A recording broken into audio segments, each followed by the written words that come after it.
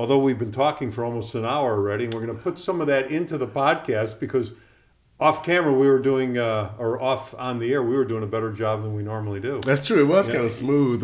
Yeah, and we actually had things to say that were relevant. Yeah, that's right. Well, I'm Scott Farber. He, of course, Larry Mallory, former NFL player, president of the NFL Players Association, the Dallas chapter, and the host of The Extra Point. And season 2 will be starting. You'll be able to see it on YouTube and, of course, the Generations Broadcast Center. We've got 3 shows in the can. We're going to tape a couple of more. And they're going to start this month, at the end of the month. And good friend of Scott Farber. Oh, there you go. and that's the best part of all of it. That's right. All right, we both have our glasses in hand. That's true. That's true. Got to stay off, and now we're going to put them on. Of course, I was complaining to you beforehand how I'm gaining all this weight again now.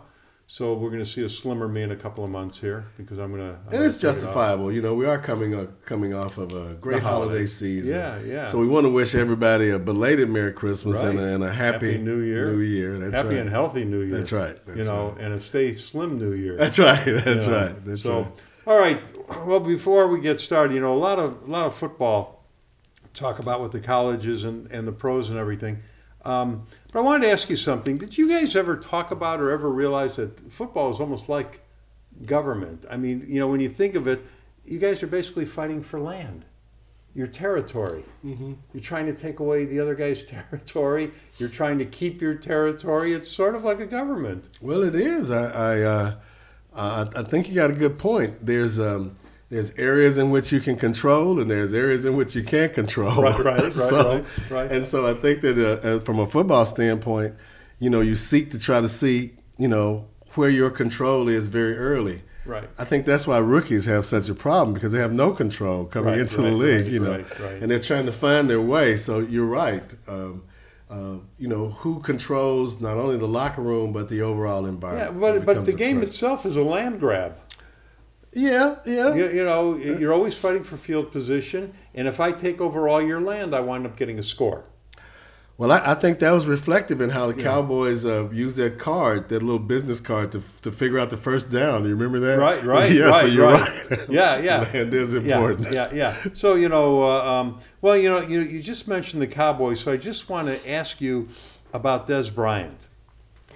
69 catches on the air, 838 yards, 6 touchdowns. The yardage he got wasn't bad this year. Yeah. But there's so much going on with him. Is he fading out? It's most of the commentators, during the week were actually commented on him. I think he had the highest number of misses or drops, not misses, but drops. In the NFL this year. That's unlike Dez. That's a bad sign. That's a bad sign. Yeah. That's unlike Dez. And during the end of this season, he's always been emotional. Right. But we felt that when he was a rookie, he was very emotional, but we felt that emotion was somewhat being transferred into being a leader. Right. But then at the end of this year, you saw some of the things that's happening on the sideline and the way he was approaching some of the coaches. And so it was a tough year for him. A lot of frustration. It seemed as though it was. I don't know if it's on the field or off the field frustration, but when your number one receiver can be covered by one person and not double covered, like your Julio Joneses or those kind of guys, that gives the defense a big advantage. Yeah. Because the value of putting 2 people on one gives you an advantage somewhere else. And it took away from when you took Ezekiel Elliott out of the mix, then it was just Dak and Dez Bryant, right. and people were able to kind of shut them down a little better. So will Dez be back? A lot of people are feeling that because DeMarcus Lawrence, they need to bolster that defense and keep him around. I think he might have led the league or was up top in the top of the league in sacks this year at about 51 or something like that. Anyway, right. They're going to have to pay him to keep him, and they need to bolster that defense. Butler, the other receiver, was pretty effective, and I think Williams, the other one. Right. They don't have anybody that can stretch the field that's fast enough to make defensive backs fear them. And with Dez making as much money as he's making, I believe that hopefully he'll take maybe a reduction in pay, stay around here. They know him around here. For him to go somewhere else and try to mesh that personality into a new team. But it's changed sometimes good. I hear that about kickers all the time, that, a kicker needs to go somewhere else. Robbie Gould with the Bears had a great career, probably a Hall of Fame career for a kicker, and had a kind of an off year. It wasn't that terrible, but they said he needs to step back and go somewhere else, and he did, and he had a very successful year with the Giants, and now with San Francisco. There'll probably be a lot of maybe some pushback or comments on this, and I'm not a big Cowboy fan. I was an NFC East guy, but sure you're not. But when you go from team to team right now, and some of the stadiums are getting better, but these Dallas Cowboys, they have a special little environment here. They got a hell of a stadium over there. They got the Ford Center over there. There's some pampered guys. So when you leave this organization, if you don't go to an organization with some of the same infrastructure government, right? It's going to be a different for you. So I think that this has been a nurturing environment for him. It might be one of the few environments that he can exist comfortably in. And should Garrett be retained? Garrett is fortunate. He should really kiss his mom and his dad because the league is kind of moving toward younger coaches. And I don't think that Garrett will be the first one to leave the Cowboys. I think that Garrett will, just like he threw Wade Phillips just like Wade Phillips had to leave. Okay, better. I think that his offensive coordinator and his defensive coordinator are both senior citizens. Okay. And I think that they will probably leave before him, then allow him to bring in some other people. If he doesn't perform then he'll go. So how important is the head coach when you have a defensive coordinator and an offensive coordinator? Well, he's very important, and I think the last words in their job titles are the most important thing. They're coordinators. They have to make sure that the head coach buys into what they're doing, and they have to make sure that the team understands and executes what their strategy is. Okay, so if you have a great defensive coordinator, you don't want him to leave to go be a head coach somewhere else. Why don't they pay them head coaching money to stay? I think that's kind of a hierarchical. That's general U.S. business. If your job title says head coach, then you got to make more money, and vice versa. And I think one of the cornerstones of capitalism is wanting to improve yourself. So you're always going to want to take the next step. I know the individual wants to take the next step, but if somebody is that important to a team, maybe the team would want to pay him more money to get him to stay a coordinator. That's a good point. There are some good coordinators in this league that when they leave, the defense goes to hell on the team that he left. That's true. The offense, how many times have we heard that this guy developed this quarterback? Well, I can tell you this. There will never be a time that a head coach who wins a Super Bowl makes more than the owner. Right. So kind of goes up line, Okay. And it's I think that, as long as you have, even in American business, as long as you have an affinity to move up, then capital, the dollars allow you to do that. So I keep going back to the Bears, and now that Fox is gone, who do you think they're going to replace him with? Anybody interior, inside, or outside? It'll be somebody outside, and I think they're going to find a coordinator somewhere, not a current head coach. And my guess would be an offensive-minded coach to develop Trubisky. But my question now is that their defense is playing extremely well. And Fangio, their defensive coordinator, will he be gone because the new head coach wants to bring in his own people? See, that's where I lose it a little bit in football. If somebody from the corporate structure leaves, it's a big sweeping change. Well, now what I just got out of what you just said though was,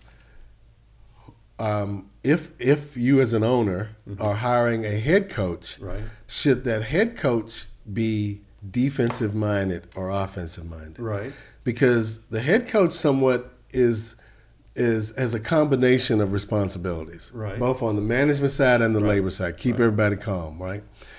But the coordinators have a specific responsibility, offense and defense.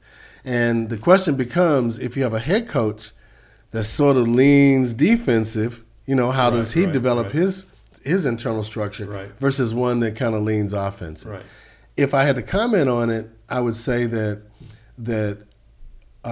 now these days more younger coaches are leaning toward offense. Right. And I say that because let's look at the college football games. Oklahoma was 51-48.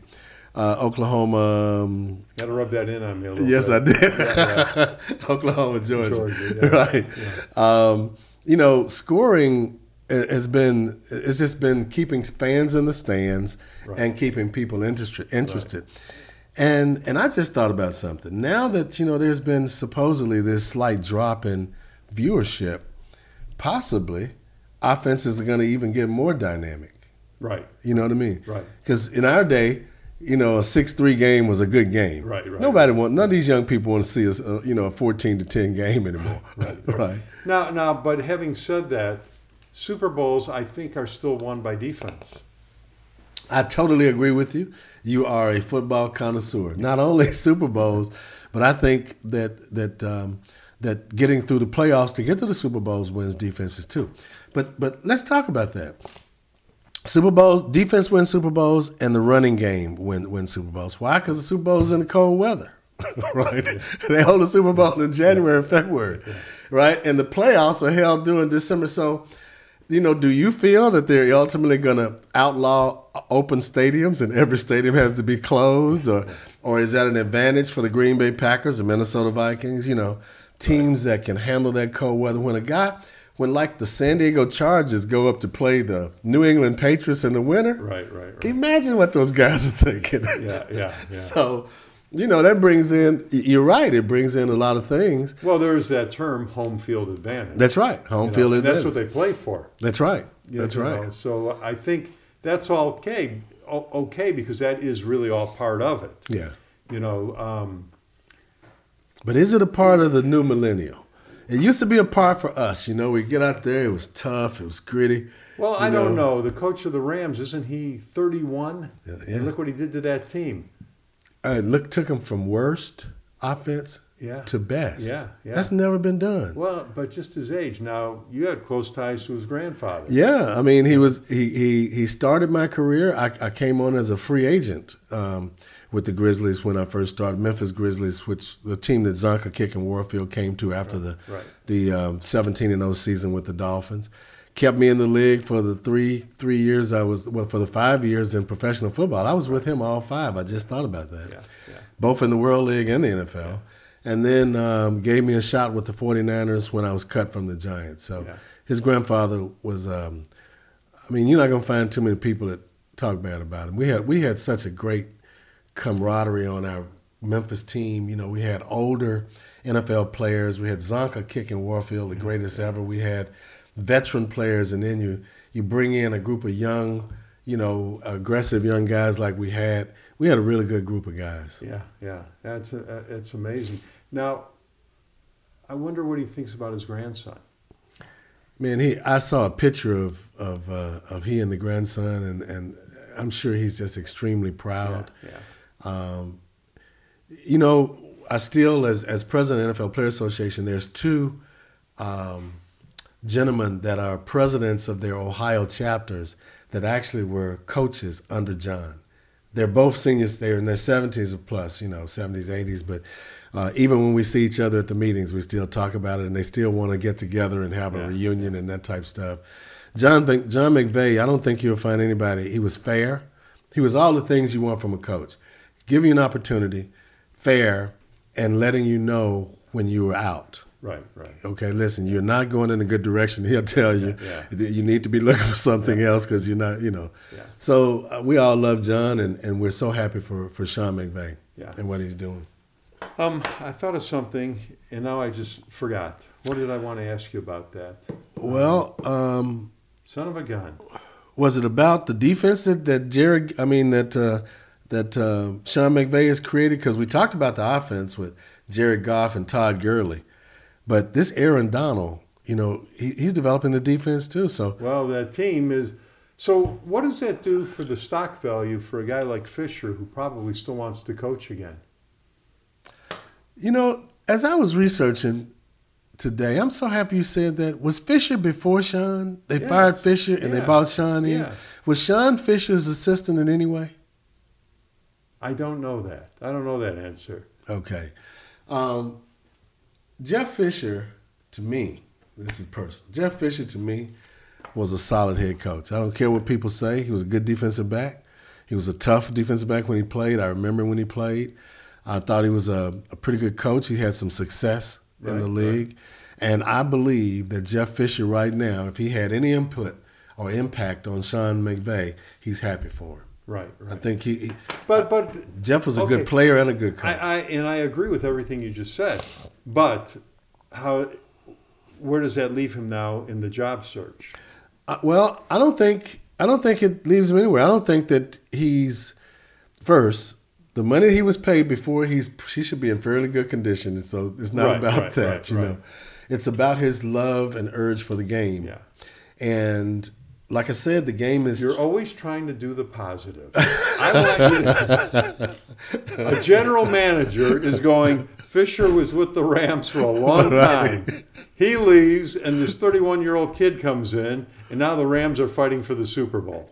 That's true. Did that hurt Fisher's stock value? I don't think it did. Okay, that's all. I think that Fisher put together a good menu of people. I think it got to a point where his message wasn't being delivered. Okay. But I think he put together a good group, and I think Sean took over something that was real positive. Okay. Okay. Now you're going to have to get real positive because you talk about message being delivered. I want to ask you something about what's going on in our country. Oh, okay. And get your thoughts. All right. You know, I feel like this country no longer argues policy. Republicans against Democrats. This country seems to have pulled us apart, where you don't want to if you're not with me, it's an argument. There's never a discussion anymore. Mm-hmm. That we're just so caught up in it. But you know, I wanted to ask you, with Trump as president, he came in as a businessman, and even at that, we don't know everything about him. We know he was a TV star. We've heard stories that he didn't pay contractors,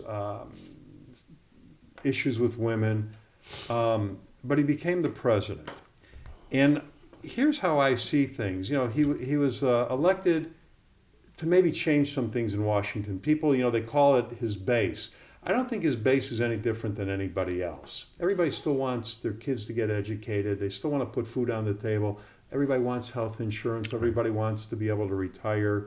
You know, so I don't, you know, when you talk about somebody's base, there's no really separation from us. We all have the same hopes and dreams for our family. Mm-hmm. But I think what Trump has done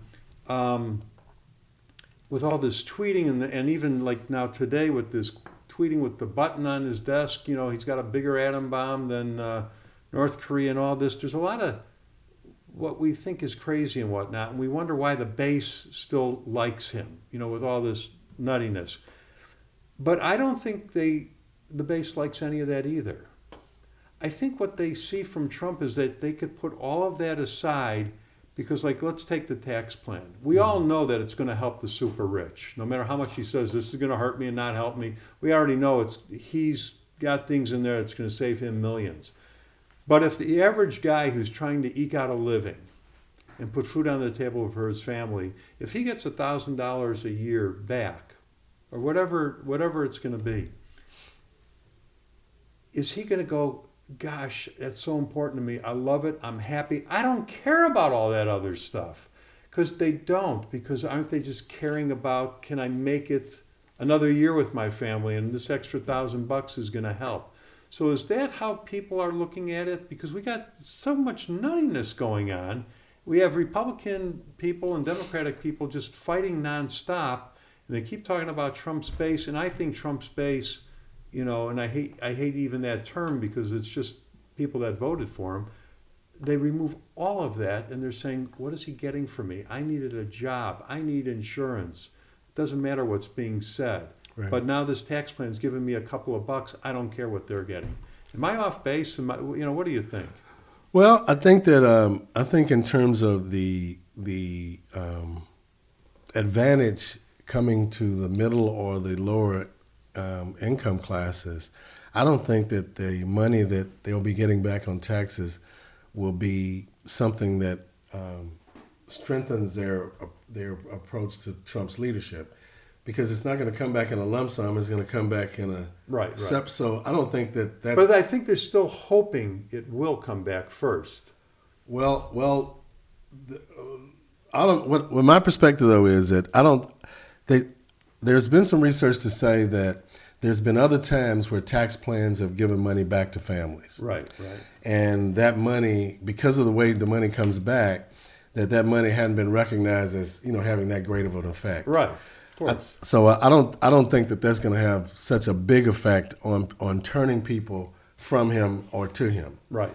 I think America has become very segmental, and I think when we look at him, I look at him from an international perspective and from a domestic perspective. Right. I think I lived a long time outside the country, and right now I would not take a job outside the country. Right. Because number one, I understand the way that our news operates, and one way that our news operates is very similar to how you just described. It's according to what channel you're looking at. Right. As to what you get. Right. And therefore, I try to look at both channels, and I try to look at foreign channels to get a different perspective on the same subject. Right. And what we're not seeing is how our morality, how our respect, how our status in the world is being affected by the things that he's doing. Right. Not necessarily, not necessarily, but the things that he does and tweets and says. Right. Obviously, people from another culture are even going to take it differently than what we take it. Right. So now, globally, our perspective is kind of going south. Right.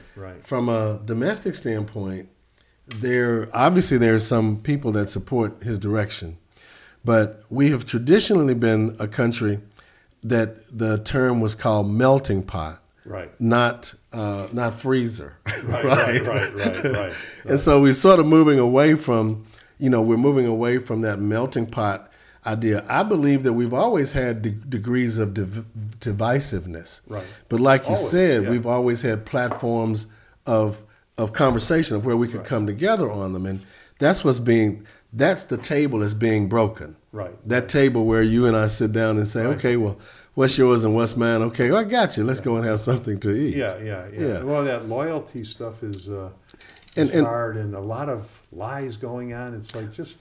Well, what is the truth? We accept so much now. Well, and what is the truth now? When one person says there's alternative facts and another person challenges things that have been staples in the belief of our morality. Right. They're challenging our institutions. Right. He's challenging the things that make us who we are. Right. Then he's subtly taking down regulations at points in times. He took down multiple regulations right before Christmas, right before Thanksgiving, now right before New Year's.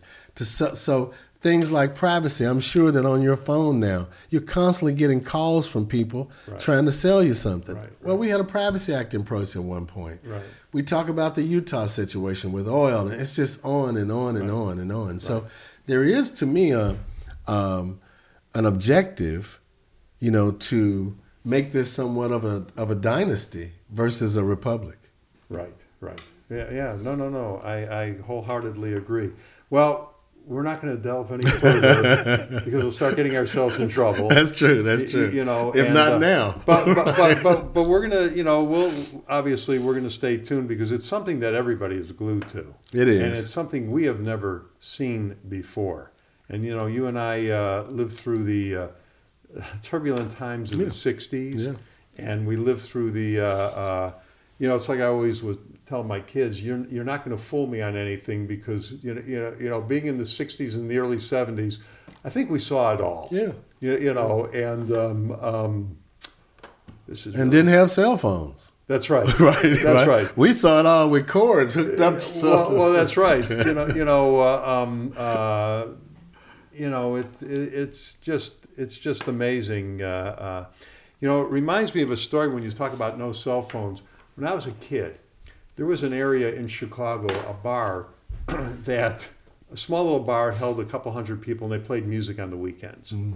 And the owner would always put out a sign, whoever was appearing in Chicago at the Chicago Stadium or at Soldier Field, the big headliner, Elton John appearing, Friday night, always is a joke. Right. Everybody knew it was a joke. Elton John wasn't coming to this, little tiny place up in the suburbs there. And one day they had their sign out, appearing Friday night, the Rolling Stones.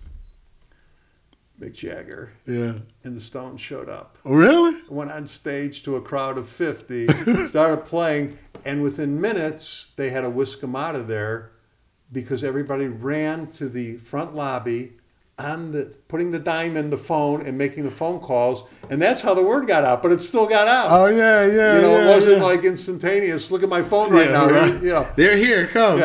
But isn't that amazing? That story. That's one of those things that you take away. How did he get them up there? They weren't performing.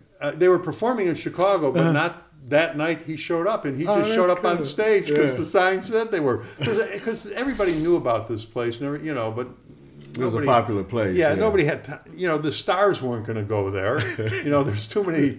But Mick Jagger, he thought it would be fun, and he went and did that. So anyway, all right. Well, that's our politics for now. We all just shake our head, and we'll see what'll happen. Now we hear so much at the end of the year here that teams tank to get a better draft pick. If you and I went outside to hit golf balls, which meant nothing, I would do whatever I can to beat you, and I'm sure you would do whatever you could to beat me. True. And in golf, more than likely, you would beat me badly, and then you would probably give me some bullshit speech about how don't take it badly, while you're gloating on the inside, but you would make me feel better and pat me on the back. That's true. I would do that. That's true. I get the money first, though. We have to bet. Yeah, I get you. Pro teams, I'm hearing it in the NBA now. Teams are tanking for the draft pick. They don't do that, do they? I don't think that they publicly do it. I don't think that they consciously do it. But when you're a Cleveland Brown team, 0-14, right. It's 4-degree weather. I have nowhere. This is my last game or my last couple of games. I can see that, but you don't purposely say let's lose to get a better draft pick. No, because they're not thinking about the draft pick for next year. The thought process is not about the draft pick. The thought process is about keeping my job. That's what I was going to say. Yeah. So it would behoove them to look good on film. Exactly. The team as a whole saying, hey, well, let's tank these last two games, give it a good show, and we'll get a better draft pick. Yeah. That doesn't exist. No. And in fact, I think that I'm not sure on this, but I think that, there's a draft lottery for the first couple of picks or first two picks or something. Right. And so you still could tank and not get the person you want. Right. Yeah. Well, like in the NBA, their draft lottery, you get one chance out of 140 or something. Exactly. But Scott, a lot of guys during this period of time, it's an uncomfortable period of time when you've lost. Yeah. No, I'm sure it must be misery. It is. Guys, even the guy that's behind you, that's trying to play in front of you. It's competitive. Yeah. And then with the head coach, there's a challenge to his job. Yeah. And so therefore he's going to be looking at film a certain way to see, okay, who's not supporting me? Right. So it's a tough time when you're losing. Oh, yeah, no, losing is very difficult. Yeah. But even like the draft, you talk about I could get a higher pick. I mean, Tom Brady was the last guy picked in the draft. True. So he turned out better than a lot of quarterbacks picked before him that year true. Anyway. So, I mean, there's no guarantee. There's been a lot of busts in all pro sports in a draft. And to add to that, if you look at it from the management side, we have a lot of your best athletes are going to the major colleges. But then you have this big pool of historical black colleges, HBCUs. Right.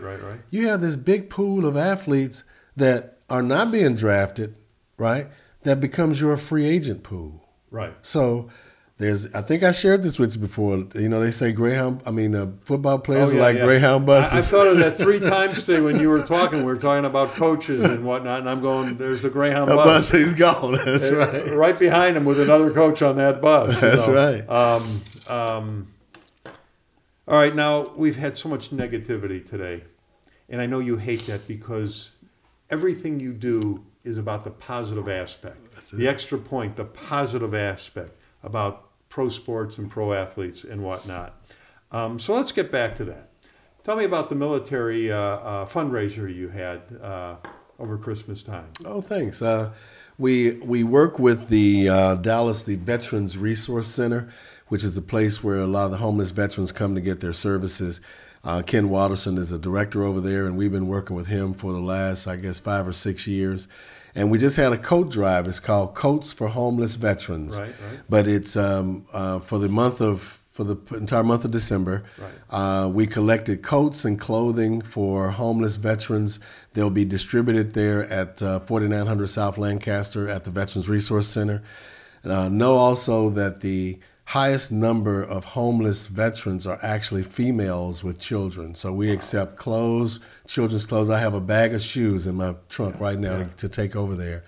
And the reason being, if you're a female with a child, you can't go to a homeless shelter because they allow pedophiles in that shelter. Oh, boy. So they're out in the street. So now we also have some projects where we're trying to help to raise funds to buy some of these older hotels that are dilapidated that we can convert to hotels for homeless female veterans with children. Wow, that's great. Do you have any idea on how many coats you collected? Oh, wow. The reason I say that because when I went in, I just saw them all over the place. It's a pile of coats. We've had a few sessions also at the center.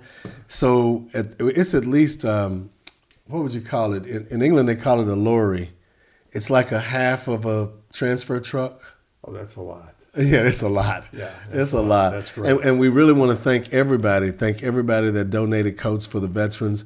We want to thank you for coming out to our events over the holidays. It really turned out nice, and bringing the coats was somewhat of an admission for people to come to the party. So thank you very much, DFW Metroplex. And I just want to tell everybody, I at the last the year-end NFL Players Association meeting, I just wish people could see you get up and speak in front of groups. Oh, the way you control the crowd and talk to these guys. And I love watching them staring right at you, listening to every word. And I'm going, Larry, why are you listening to him so intently?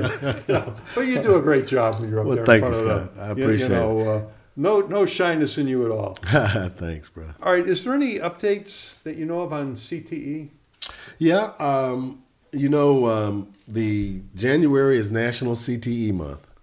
And we've been promoting from a CTE standpoint. They primarily found it in professional brains, but there's also been high school students that they found having it after they've passed. So this is National CTE Month. The mothers of the children that have passed will be coming into the market, and we'll be helping them talk about Flag Before 14. Right. We understand that the professional athletes, are in a job and they do what they do. But if we can make youth sports healthier and safe, then we're actually preparing better professional athletes, and we're preparing students to be able to have a good athletic and academic career. So we'll be promoting Flag Before 14 throughout this month, closer to the end of the month, around the last Tuesday in January. Do they think there'll ever be a time when they'll be able to have some kind of treatment for CTE? And, kind of reverse the damage in the brain? I know that's the goal and hope, but is there anything on the horizon? Well, there's a lot of research going on. There's been some recent studies saying that in the medical world that they have figured out how to possibly test for, they're moving toward figuring out how to test for CTE prior to death. Okay. Right now you have to, they have to extract your brain. Right. But if they have a way to do that, that would help a lot. Sure. I'm sure as technology and time goes on, things will get better and better. Yeah, and those ladies, that will be in town to talk about the CTE, and they're always talking about new helmet ideas and whatnot. We had them on our show, and they had a helmet that they think maybe it might be in the future to help. So hopefully some good news there, down the line. And I like the fact that they're focusing on youth safety. Right. I think that it's important for the game. It is. It's important for the game, and I think that if we start early in protection and even with Flag, not giving that brain so much so much challenges early. Right. I think you'll make better athletes moving forward. Right. Okay, here's a question just out of the blue for you. Mm-hmm. We're getting probably close to the end of LeBron James' career. So LeBron or Michael? Michael.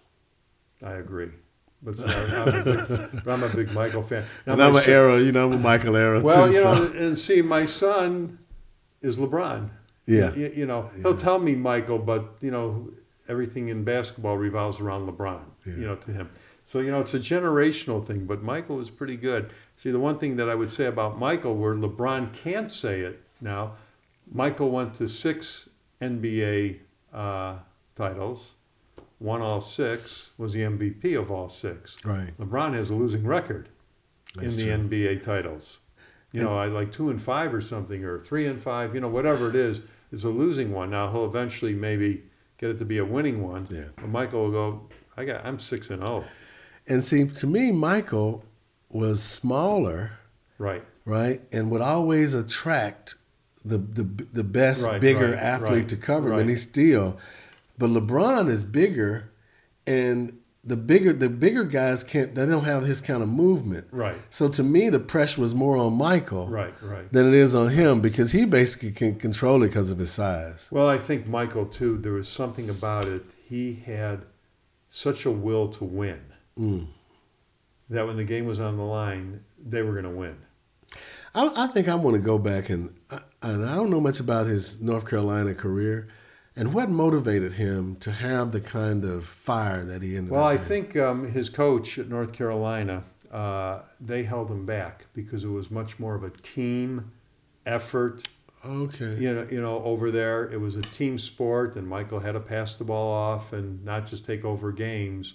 But then again, he did hit the winning shot with 5 seconds left to win the title. He showed signs of being Michael. And in the pros, they kind of turned him loose a little bit. And he really went to another level. Yeah, he did. But that's why he was a special kind of player. Yeah. The one that I look at was Scottie Pippen. When you hear the stories, when he was in college, he couldn't even bench press the barbell without weights on it. Really? Yeah, he was that skinny. And Who you go to Arkansas? Arkansas State or something. Arkansas State? A That's small where Cliff's school. son went. Yeah. Arkansas. Cliff Odom, Yeah. talking about. Yeah, Uh-huh. yeah. Hmm. Yeah, I mean, he went to a small school, and the Bulls drafted him. And then, you always wonder, he was so good. And I wonder, without Michael, would he have been that good? How tall was Scottie Pippen? I think he was 6'7". Yeah, I think. But, we talked about earlier that pro athletes tend to have long arms, and in basketball it's important. Scottie has long arms. I mean, he would get down that court like in 2 steps and then reach from the half court and dunk it. But, I mean, he became tremendous. And I always wondered, without Michael Jordan, would he have been given the opportunity to develop like he did? Yeah, that's a because good he was point. something special, too. Yeah. But not in his early days. So I don't know if that story is true or not, but, I sure heard it, All right, people have been waiting for us now, the college playoffs. OU and Georgia. Were you surprised? Was I surprised? I think I don't know if I was surprised or not. I never got a chance to see Georgia play during the year. They were the favorite. And they were the favorite. So, and I saw Oklahoma play, and I sort of, I know Baker Mayfield's. Well, I'm happy he won the Heisman, number one. Right. I didn't think he was going to win it, number two. But you remember that he had a little incident a game or two before the end of the season. Yeah, he's had a few little incidents. Yeah. He reminds me a little of Manziel. And you know this. I've always been a running game defense guy, and Georgia's a running game defense team. Yeah. So I think that's probably why they ended up. That block field goal helped too, though. Well, that's right. And that defense did give up 48 points. They did. I heard, who was talking about it? Somebody, I heard somebody mention, I think it was local radio in Dallas, but they talked about, and I had to agree that they think a better matchup would have been Oklahoma and Alabama, because Georgia's defense is not going to Georgia get off on 300 yards rushing. OU did not have the defense this year. Alabama's defense won't give Georgia 300 yards on the ground. I got you. So, that'll make the game a little bit harder for Georgia. Oklahoma, they said, was better suited to match up against Alabama to make a more exciting game. Yeah. And that may be. Now, Georgia certainly earned that win because they ran for 300 yards. But that was a great game. Do they just draw? It's a draw, right?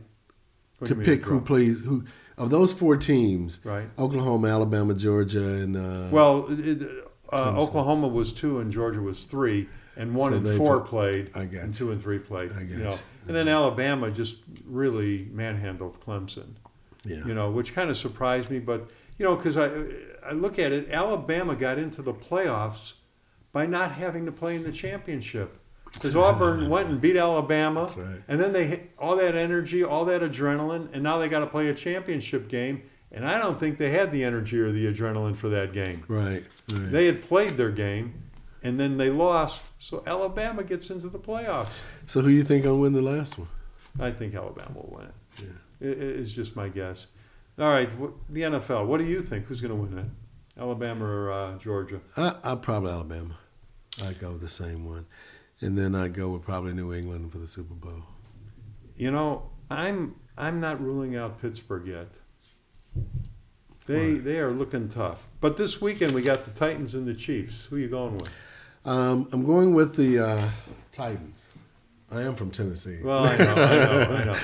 But see, with the Chiefs, I never know who's going to come. I think the Chiefs are going to be there. Yeah. I really do. I don't know if the Titans. Well, that's why they play it, But I think the Chiefs straightened themselves out there, and we'll see. I think if that Kareem Hunt, if they can corral Hunt, right? If Hunt gets loose, then they have a good chance. I'm thinking that Derrick Henry and the other guy that used to be here with Cowboys, those 2 running backs, right? I'm thinking that they might try to dominate. We'll find out, man. Yeah. That's going to be a good game. That is. Falcons and Rams. I'm going with the Rams. I like the Rams too, and I've been going with the Rams all year. I just don't, I don't know. There's something about the Falcons. They could score. They can score, but they've had some times this year they didn't, though, too. Yeah. I think that the Rams defense is right now about chomping on the bit. They got Julio Jones. They got Sanu, the other big receiver. That Aaron Donald guy. Yeah. This guy has 91 quarterback pressures. The closest person to him is Von Miller with 75, 76. That's a whole season. That's a season. Yeah. It's one a game. And Scott, Aaron Donald didn't play the first game or the last game. He only played 14 games. Oh, wow. And when you talk about 14 games, it just makes me think how 1,000 yards is still the benchmark. 1,000 yards was the benchmark in a 12-game season, 14-game season. And now a 16-game season. That's right. It never went up. That's right. It's still the benchmark. And you would think that would move around, wouldn't it? That measure would move up. But it hasn't. No, it hasn't. All right, the Bills and the Jaguars. I'm going with the Jaguars. I am too. Blake Bortles, I think he's going to surprise, keep managing that team forward. I think they're going to be okay. And are the Ravens going to survive? No. That just destroyed that team, didn't it, losing that game? Yeah, I think that's over for them. Wow. Over for them. The something I wanted to say about the previous game you just said. The Ravens? Oh, the Falcons Rams? Yeah. On the Falcons Rams, it was after the Falcons Rams. It was. I got it written down. Oh, it was the Bills I wanted to comment on. Right, okay. It was, and the Bills are playing... The Jaguars. Yeah, the Bills are playing the Jaguars. And you just took the Jaguars. I took the Jaguars, right. And I took them because, what's the running back with the Bills? McCray, is it Scooter McCray? Yes. He got hurt. And it was it was an injury that he was very demonstrative going off the field. Bottom line is he was their offense. Right. Tyrod Taylor... hadn't had such a good year. They changed quarterbacks constantly with Nathan Perlman. Well, I think the Jaguars, the best team in Europe. That's true. I agree with you. I just think that they're a better team. You know, I don't know if I shared this with you, but with the Carolina Panthers coming up for sale, they were trying to include. I was on a call where they were talking about a group of people to purchase it, with P. Diddy being one. Right. And they recommended that they consider a guy called Deron Cherry. Do you remember that name? I don't. Deron Cherry, I think, was a defensive back with the Chiefs. And he actually was a part owner of the Jacksonville Jaguars at one time. This is what I was told. Right. And so they were trying to consider having a player, an ex-player, also become an owner. He's the only player that I'm aware of that's ever been a part owner of a team. Wow. Yeah. And again, the Jacksonville Jaguars. The only player to be a part owner of a team. Yeah. We might need to check it out, but that's what I was told. Yeah, and the best team in London was the one that allowed him to do it, which was the Jacksonville Jaguars owner. Yeah. Well, wasn't George Halas a player? He wasn't the NFL yet, but didn't he play? Well, yeah, he played. He became an owner. That's true. That's true. But I know what you're saying. Let's say in modern times. Yeah, in modern times, probably. Yeah. Okay, Panthers and Saints. Well, that's a knockdown drag out, but I plan on going with the Saints. I think Drew Brees might be his last go around, but I think he has what it takes. I agree with some of the pundits this past week in saying that Cam Newton and Russell Westbrook are the best two athletes in the world that's playing out of position. Right. Russell Westbrook, they say that he really doesn't play well with others, and he should be a power forward. Right. And Cam Newton should be a tight end, right? Because he hadn't been so accurate for the last, a couple of games. So I'm going with the Saints on this one. Well, it's interesting. The Bears beat them. The Bears beat Pittsburgh. The Bears had a horrible season. That's right. But it'll be interesting. All right, Bears looking good though, Scott. Right, I think you got a good future with the Bears going forward. Well, I hope so. All right, they're telling us that we have been yapping too long. Okay. So we're going to wrap it up. He's Larry, I'm Scott, and we will see you next week. See you next week, Scott. Take care. All the best.